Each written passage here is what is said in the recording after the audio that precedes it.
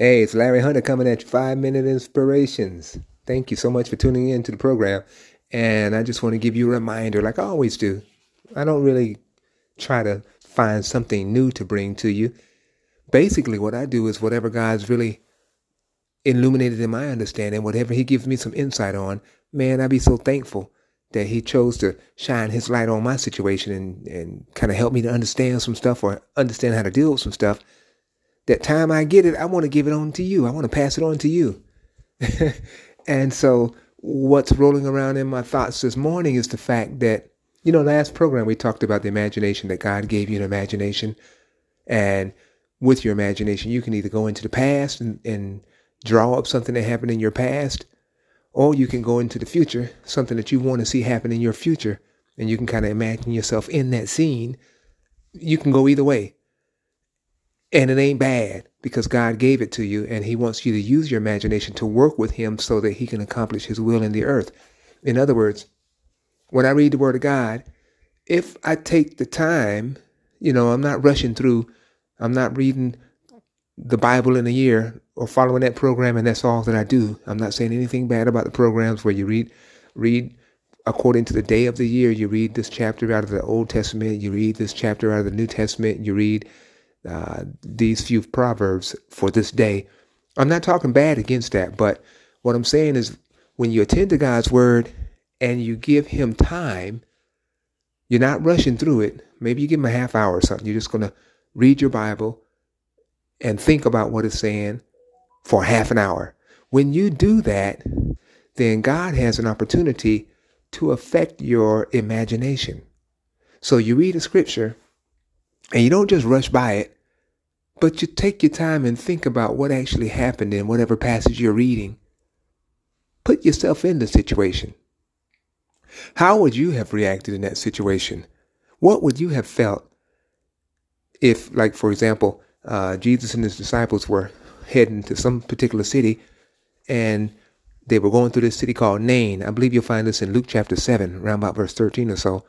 And then Jesus looked over there and saw this funeral procession. There was this lady, her son had died. She was already a widow. She only had one child. And here he died. And you got the pallbearers taking him out. I guess marching him to the cemetery or whatever like that.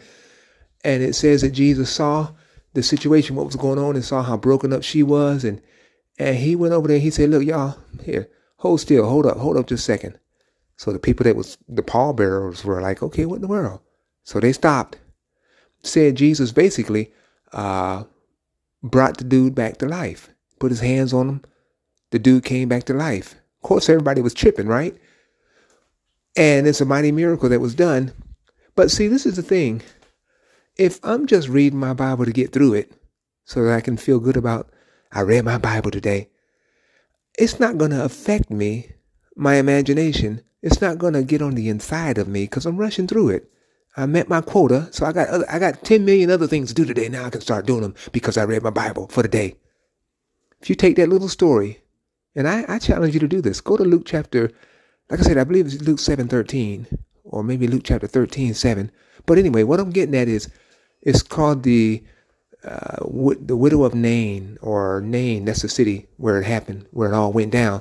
But what I'm saying is, take the time in that story and just imagine yourself there as an onlooker and seeing how Jesus dealt with the situation. All of a sudden, you in the group of the disciples with Jesus as they're walking to the city, and then they see this funeral procession. You're there.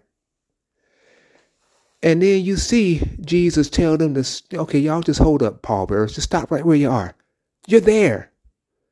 And then you see Jesus, I forget whether they lay hands on him or he said something. And then this dude that's laid out sits up and starts talking. You're there. See, when you take the time and you allow the Holy Spirit to minister to you, He'll show you what happened that day. And it'll leave an impression in your brain. An impression about, for example, how powerful God is.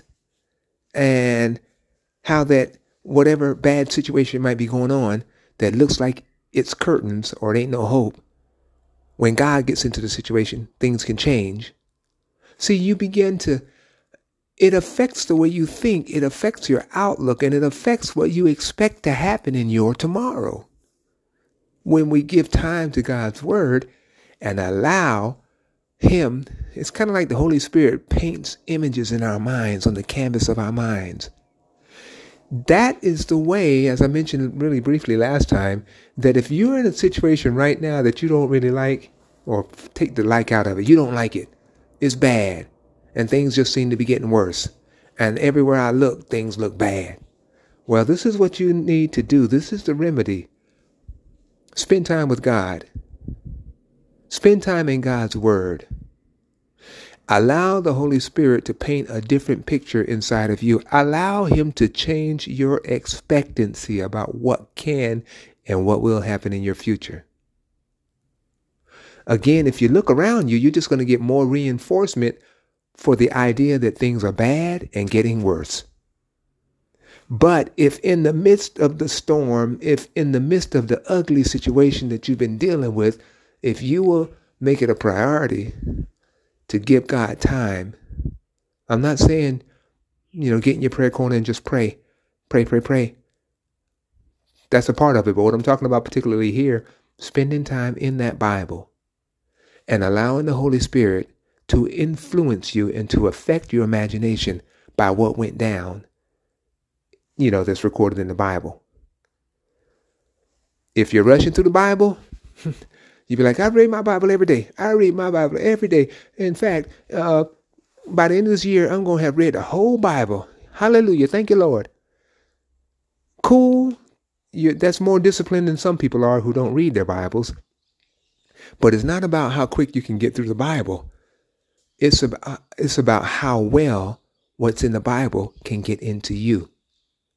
So you take time when you're reading the Bible and allow the Holy Spirit to minister to you and to change your expectation about what can be in your life. Don't let your past, your past difficulties or your present difficulties prophesy your future. Do you feel me? Do you get what I'm saying? I'm just wanted to come on and encourage you because, like I said, we hyped, and I was like, "Why are we so hyped?" It's because we're coming to the States soon. We're going to come to the States for a few weeks, take care of some business, and then we're going to come back here. But see, that's in the future. And guess what? I've been rolling it around in my mind the idea of going to Walmart. Thank you, Lord. Going to Smithfield's Barbecue. Thank you, Lord. Going to Target. Thank you, Lord. I've been rolling those thoughts around in my mind, and I'm hyped, even though it ain't happened yet. It's making my day. My day is supercharged today. That's a real practical example, but that's the same thing that'll happen as you get into God's word. He begins to give you a positive expectation about things that will happen in your future.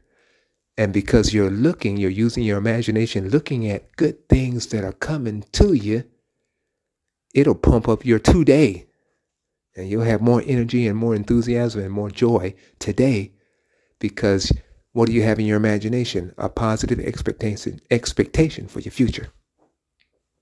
All right, I'm going to go now. But anyway, I hope that you've been blessed by what I shared. Just off the cuff, it's just something that I felt inspired by what I just shared with you. And I said, let me just get on my podcast and just share these thoughts with my friends. Of course, as always, let me know if this is ministered to you. You might have some insights to give to me that I can share with our viewers or our listeners later on down the road. But I want you to be blessed. Have a wonderful day. And I thank God and thank you for giving me another opportunity to share with you words that encourage and thoughts that inspire. See you next time. Bye-bye.